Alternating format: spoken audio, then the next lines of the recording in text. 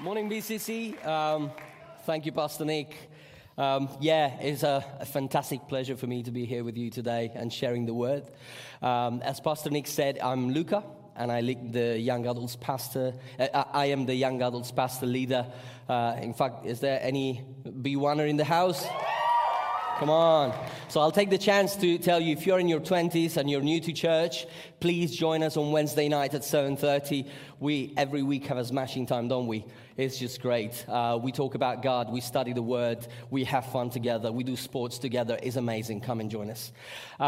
So from the moment that Pastor Nick asked me to talk on the 4th episode of this series, Assigned, there's always been this statement that has been resounding in my spirit. And every time I think of the word assigned or the concept of godly assignment, this statement always comes back and comes back. So I'm just going to tell you, I'm just going to give it to you. And the statement is this: it is not just about you. It is not just about you. It's not about us, isn't it? And I know that at first it might sound a statement which is a little bit harsh. In fact, I didn't know if giving it to you or not. But if we dig deep into its meaning, we actually realize that it's rather encouraging than offensive. Because the greatest enemy that comes against the realization, the fulfillment of our assignment is ourself, is our pride, is our ego. And sometimes we can just mess up things, isn't it? It's so easy. We come with our flesh and we just mess up stuff. So as soon as we realize that it's not just about us, a massive weight comes off our shoulders and we are ready to go, isn't it? So as I mentioned, even though the assignment is given to you, it is not for your good only.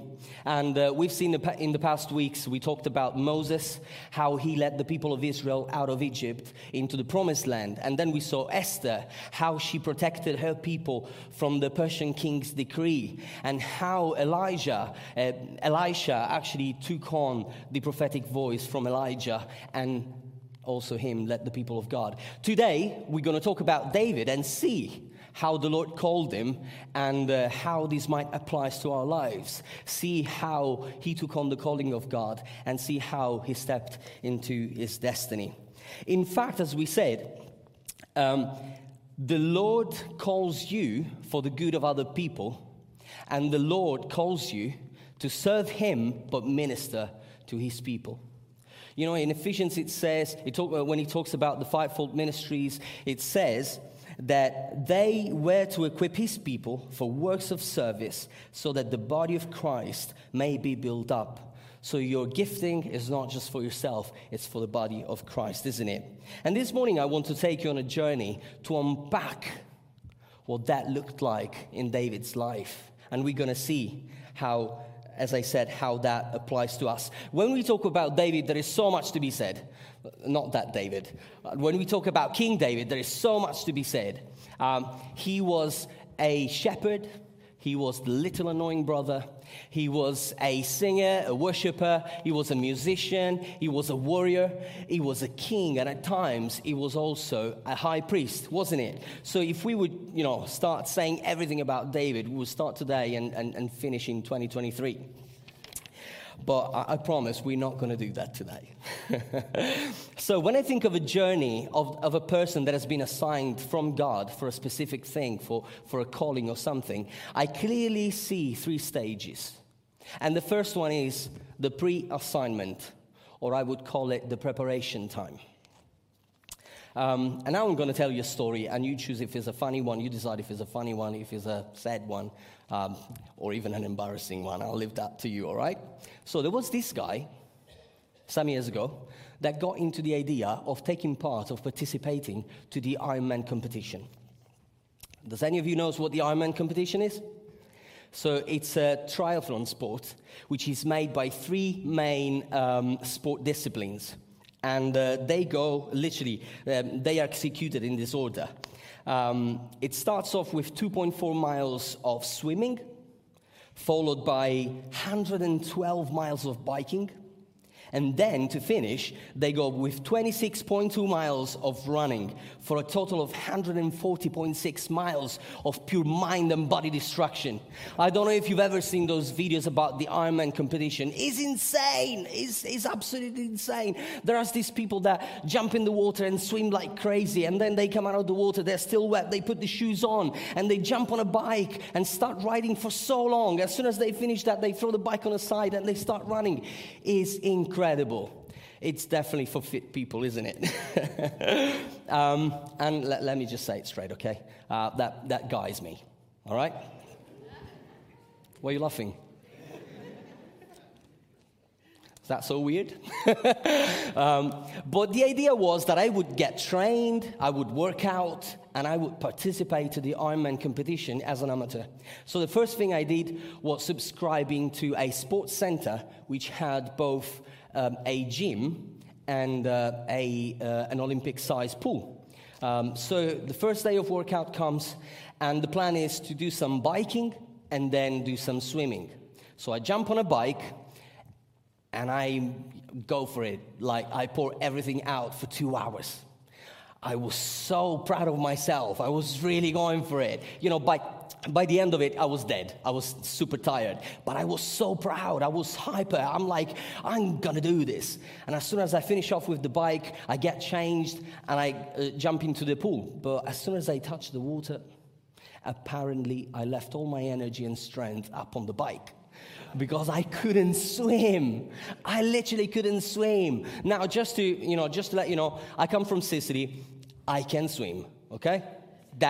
I can swim. My mom delivered me into the Mediterranean Sea, so I can swim. I grew up swimming, okay? I learned swimming before learning to walk. But I was so tired.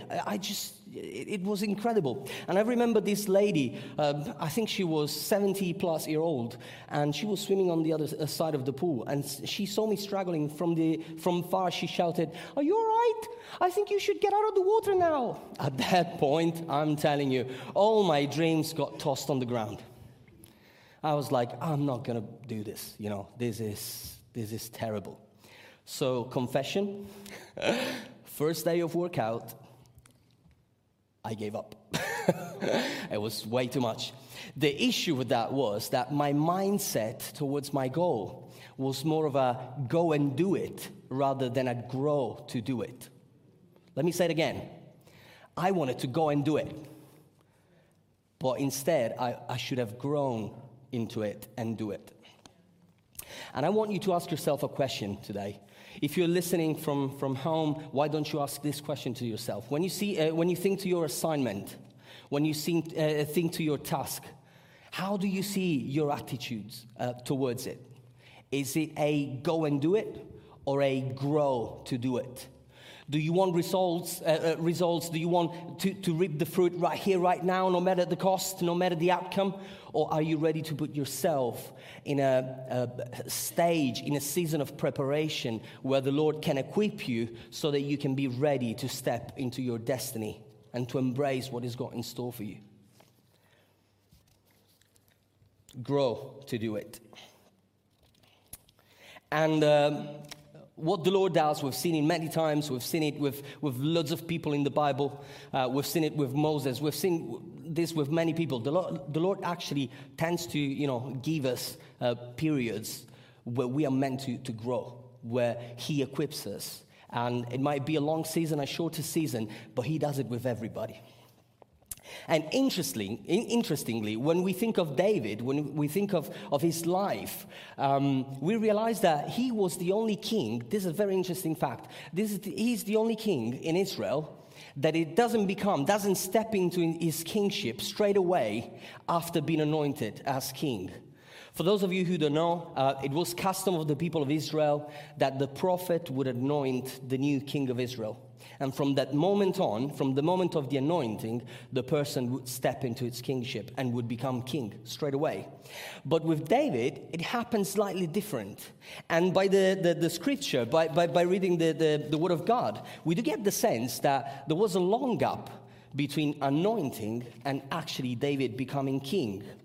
And we see actually just one chapter after he's been anointed, when he's, the episode with Goliath, that King Saul says to David, "You are not able to go against this Philistine to fight with him, as you are but a youth, while he's been a warrior from his youth. And the Hebrew word for youth is Na'ah. This word, the same word, is used later on by Goliath to mock David and say, "You're coming to me, you're just a youth." And literally, it was used, the word Na'ah was used to describe a child of any age of infancy through weaning all the way to late teenage. And then we see the gap. Later on in 2 Samuel, we actually find the record of when David became king. And it says like this: David was 30 years old when he became king, and he reigned for 40 years. So the estimates would imply that from the moment that he got anointed, he was a teenager, to when he became king, he was 30. There is a gap of between 10 and 15 years, a time that he had to wait, a time that probably he had to grow to be able to do it. He had to grow to be able to become king. And the waiting period is absolutely vital for the outcome of the assignment. We need to grow into our calling to be able to bear fruit in the right season, isn't it? Psalm 1 says, that person, and a few verses earlier says, who meditates the word. So it's somebody that is studying. It's somebody that is putting himself in a position of learning. It's like a tree planted by streams of water, which bears fruit all the time. It says in season, right? You can't really go strawberry picking in February. Anyone that goes strawberry picking? No? I go to strawberry picking at Asda, but that's not the same thing, I guess. But if you would go strawberry picking, as nature, the nature would be, you would go strawberry picking in February. In summertime. You couldn't go in February because it's too cold. And you need to allow the fruit to grow, to mature, so that you can pick it when it tastes the best. Of course, you can pick it earlier, but then you'll end up with a strawberry which is like green, whitish. That will not taste good. It wouldn't be good for anything at all. Remember, grow to do it. We can learn a lot from the pre-assignment time of David. And these are some of the lessons that I found. So the first one is, it builds experience. David is able to face Goliath only because he already defeated the lion and the bear. In fact, you can face great challenges and great assignments only if you faced smaller ones earlier. And the Bible says like this, "But David said to Saul, 'Your servant had been keeping his father's sheep when a lion and a bear came and carried off the sheep from the flock. I went after it, struck it, and rescued the sheep from its mouth. And when it turned on me, I seized it by the hair, struck it, and killed it. Your servant has killed both the lion and the bear. This uncircumcised Philistine will be like one of them, because he has defied the armies of the living God.'" And now comes the statement, one of the most famous statements of the Bible, and I wish I had like the Avengers soundtrack. David goes, "The Lord who rescued me from the paw of the lion and the paw of the bear will rescue me from the hand of the Philistines." And when I read this Bible verse, I feel like, going into spiritual warfare, It makes me feel like, yes, God is with us. The same God that delivered me from the lion and the bear will give me the strength to kill the giant. And this is David. This is what he does. He understands that the Lord is with him. Remember, grow to do it. Let me give you a statement, and I hope this stays with you. And the statement is this: the experience that you need to accomplish your assignment in the present comes from your experience of the time of preparation in the past. Let me say it again. The experience you need to accomplish your assignment in the present comes from your time of preparation in the past. You can't go through your destiny, through bigger things, unless you've done a journey before. We cannot do it. We just cannot do it. We need to grow to do it. Another lesson we learned from the pre-assignment time of David is obedience. And here there is a story of David with the Amalekites. Some of you would know this story, but I'm just going to make it very brief.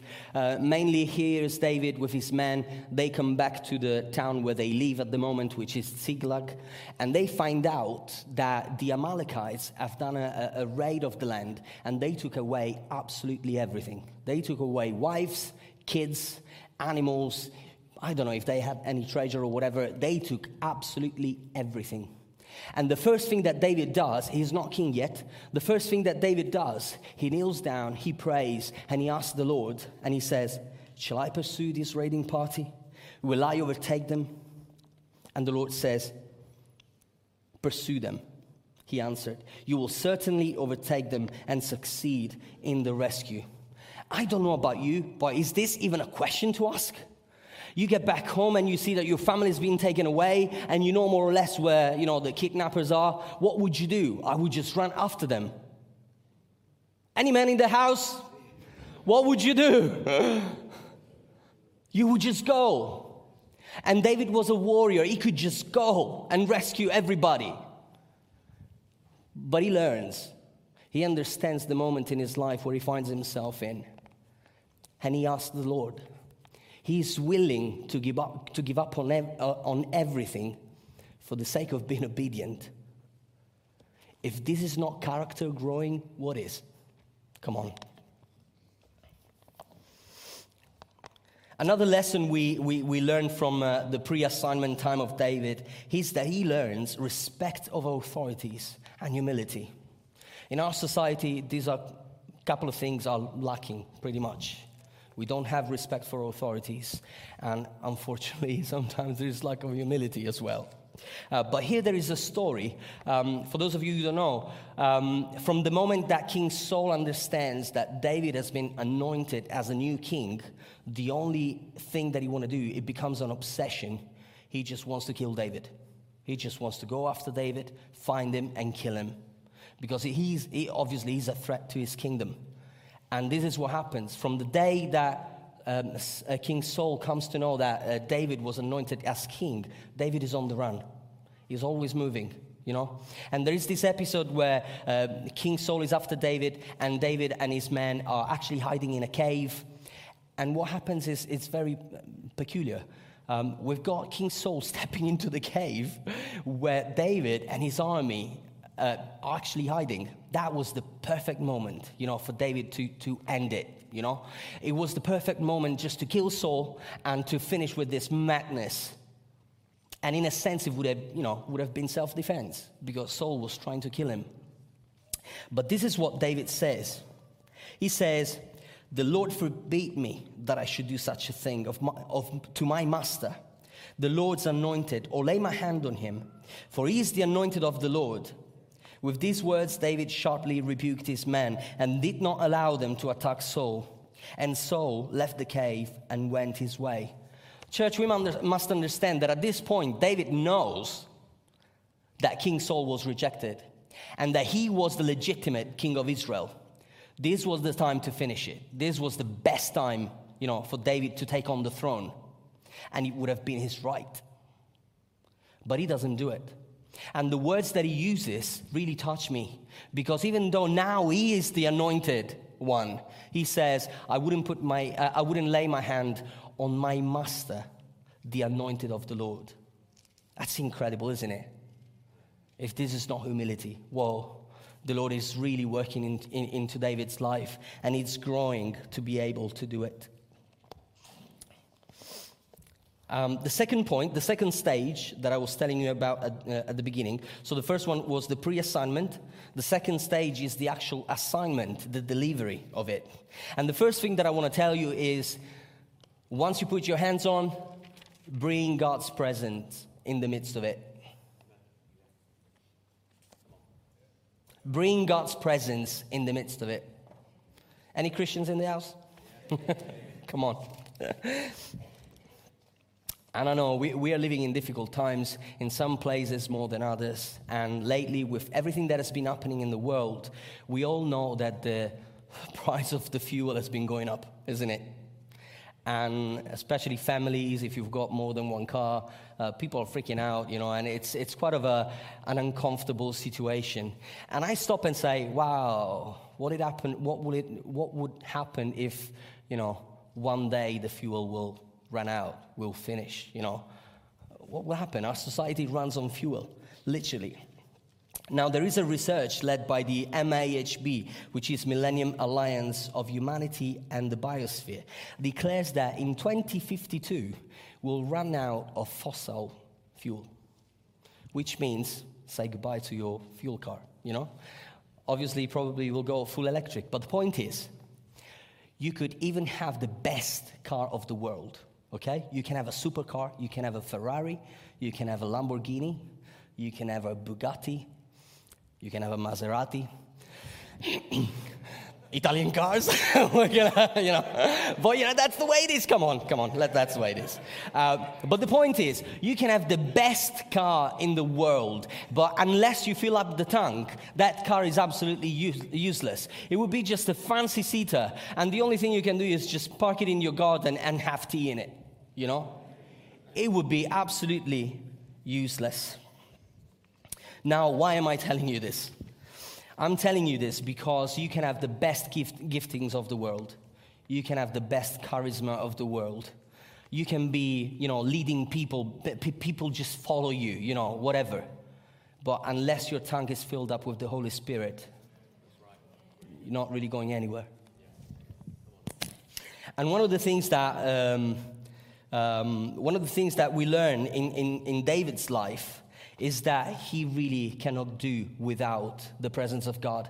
One of the most famous episodes in the story of David that we all know about is when he takes back the Ark of the Covenant. So if you go to the first chapters of 2 Samuel, you will see that the first thing that David does once he becomes king, he goes and gets the Ark of the Covenant, which represents the presence of God, back into the holy city. And we know the story that when the Ark of the Covenant comes back, he just, dances before God. He's just there giving it all, and is just worshiping, and he's so happy. He's so enthusiastic about the Ark being back, about the presence of God being back, about it feels like he's having God near, by his side. And we know some people liked it, some people didn't like it, but that's another story. But the point is, he needs God to be with him. He absolutely needs it. And what we learn from David's life is that there is a very strong message that comes across, that he's that car that needs to be filled up to the top. And the way he's living, the way he prays and sang, and his continuous seeking for the face of the Lord himself, all through the prophets, anticipates what Jesus himself said in John 15. And Jesus said, I am the vine and you are the branches. If you remain in me and I in you, you will bear much fruit. And then Jesus says, apart from me, you can do nothing. That's a hard word, isn't it? He doesn't say, well, Job, you're doing great. That's amazing, whatever. He says, without me, you can do nothing. David knew that he could be a shepherd. He could be a warrior. He could be a king.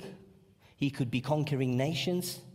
But without God, with all respect, he was useless. As we sometimes might be. Without God, our lives has no meaning. That's why when we read Psalm 27, if we look at it under this perspective, it makes so much sense to us. When David says, do not hide your face from me. Do not turn your servant in anger. You've been my helper. Do not reject me or forsake me, my God, my Savior. He knows that if he defeated the bear and the lion, if he defeated Goliath, if he won loads and loads and many battles, that was just because God was with him. And let me tell you this morning, church, that day that you would proudly claim your independence from God, that will be the worst day of your life. Let me say it again. the day that you would proudly claim your independence from God will be the worst day of your life. Let that never happen. And once again, we see a comparison between King Saul and David, and we see how different they were. At the verge of a war, all that King Saul could do was thinking that it was so much more than enough, and he just goes ahead and sacrifices. I don't need anyone, I'm just going to do it myself. When he was actually told just to wait, he had to do one thing only: wait. David, in his best day, in the best day of his life, he would never dare of living one single moment without God. He wouldn't dare. And David says something like this: better is one day in your courts than 1,000 elsewhere. I would rather be a doorkeeper in the house of my God than dwell in the tents of the wicked. That's amazing. He is always ready, to give up everything for his God. Now, church, let's be aware of the spirit of self-sufficiency, because that's the same spirit that took Adam and Eve out of the garden. It's the same spirit that got King Saul removed from his throne, and it's the same spirit that got the Pharisees blind before the manifestation of the Son of God, Jesus. And this is the same spirit that would make our assignment, our ministry, our calling unfruitful and possibly even dry. David did not earn the title of man after God's own heart because he could play the harp, or because he could sing well, or because he was the worship, the worship leader. No, David earned that title because he fully belonged to his Creator. He fully belonged to God, fully. And one lesson that we can learn from his life is that belonging is much better than performing. Because if you perform, if you only concentrate to do the best that you ever can in the task that you've been given, you will end up probably doing it with your own strength. And your own strength sooner or later will finish and you'll crack. But if you're connected to God, if you belong, there is an intimate connection. You are connected to the source of everything. God is the source of everything. God is the source of every creativity. God is the source of all power. God is the source of all love. God is the source of all mercy and hope. A question that I always ask myself, how people do in life without God? How would have I done without the hope of God in my life? Belong. It's much better than perform. And then there is the last stage in that we can see in this journey, and it's the post-assignment. So we spoke about the pre-assignment, the preparation, and then the assignment, it's when you actually deliver it, and then the post-assignment, which is what now? And when I refer to the post-assignment, I'm not referring to everyone or that stage in our lives where we've done our bit and we're passing the baton on to the next person.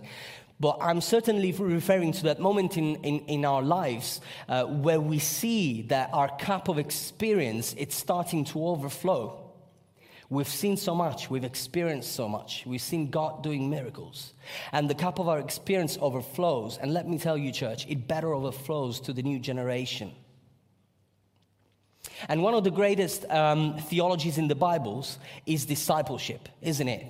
It's so important, or we can call it legacy. But what is legacy? Somebody said that legacy is sowing a seed in a garden that you will never get to use. This is what legacy is. And talking about legacy, I've got here a piece of history, literally, and I'll tell you in a moment what this is. A few days back, Kim and Pastor Paula were just up in the loft back here sorting out some archives. And as they were going through papers, they found this booklet, which is an accounts book.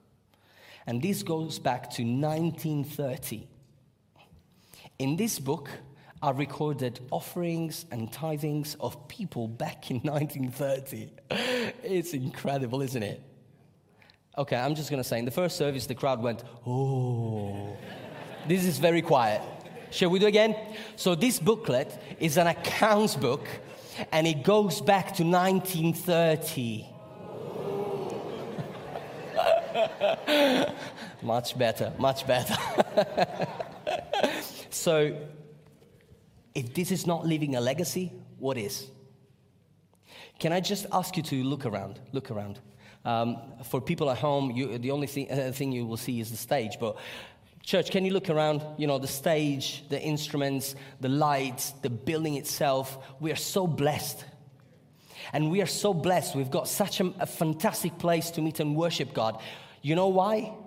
Because somebody in the 1930s sown a seed in a garden that we are using today.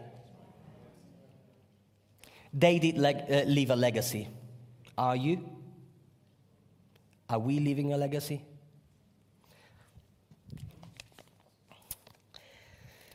So at the end of David's kingdom, something incredible happens. And David is one of those that never disappoints.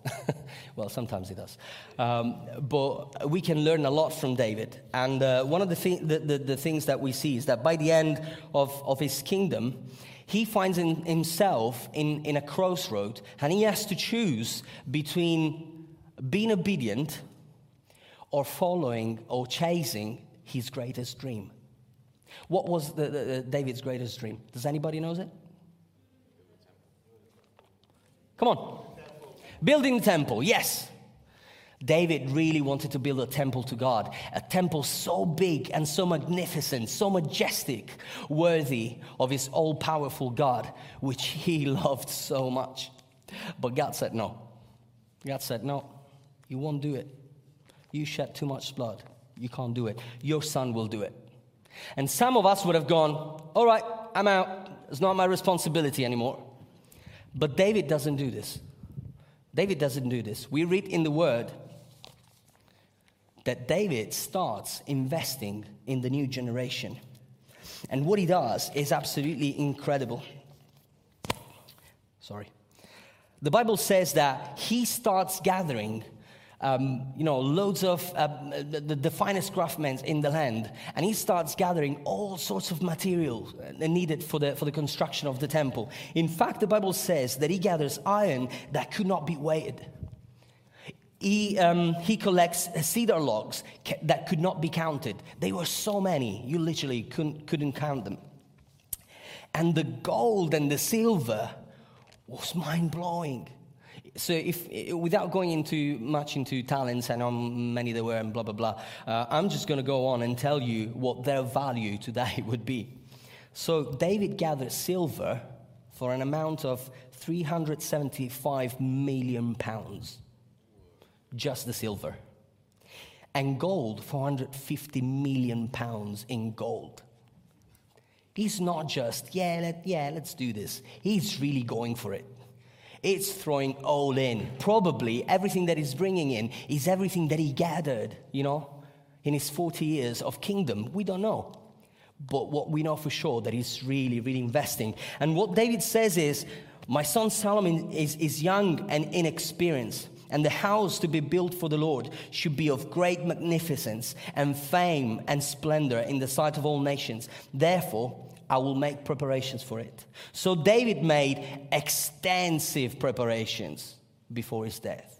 Say with me, extensive. Extensive preparations. He doesn't just, help out. He really goes for it. And you can see that David has a legacy mindsetting. He's really investing into the future generation. He's really pouring into the growth of his own son, which represents his legacy. And remember, another lesson that we learn from David is that sometimes we should also understand when an assignment is not given to us, it's given to somebody else. Even though that might be our dream. Isn't it? It's hard to do it, isn't it? It's very hard. But we love David. David is amazing. So if I may invite the worship team, please. As we draw to a close, I just want to take you back right from the beginning when I told you that it is not just about us. It is not just about you. And David did understand that. This is why he's pouring so much into somebody else at the end of his ministry and at the end of his assignment. He is realizing that there is so much more. And obviously we said that it's about the people, right? But it's about Jesus. It's about God the Father. It's about the work of the Holy Spirit. It's about the kingdom and the freedom from death that it brings. The only thing, you just need to find your part in it. That's what it is. But there is an assignment for each and every one of us. Pastor Nick, would you please come up? So, accept the assignment, get ready to be equipped, and when the time comes, build a legacy. God bless you.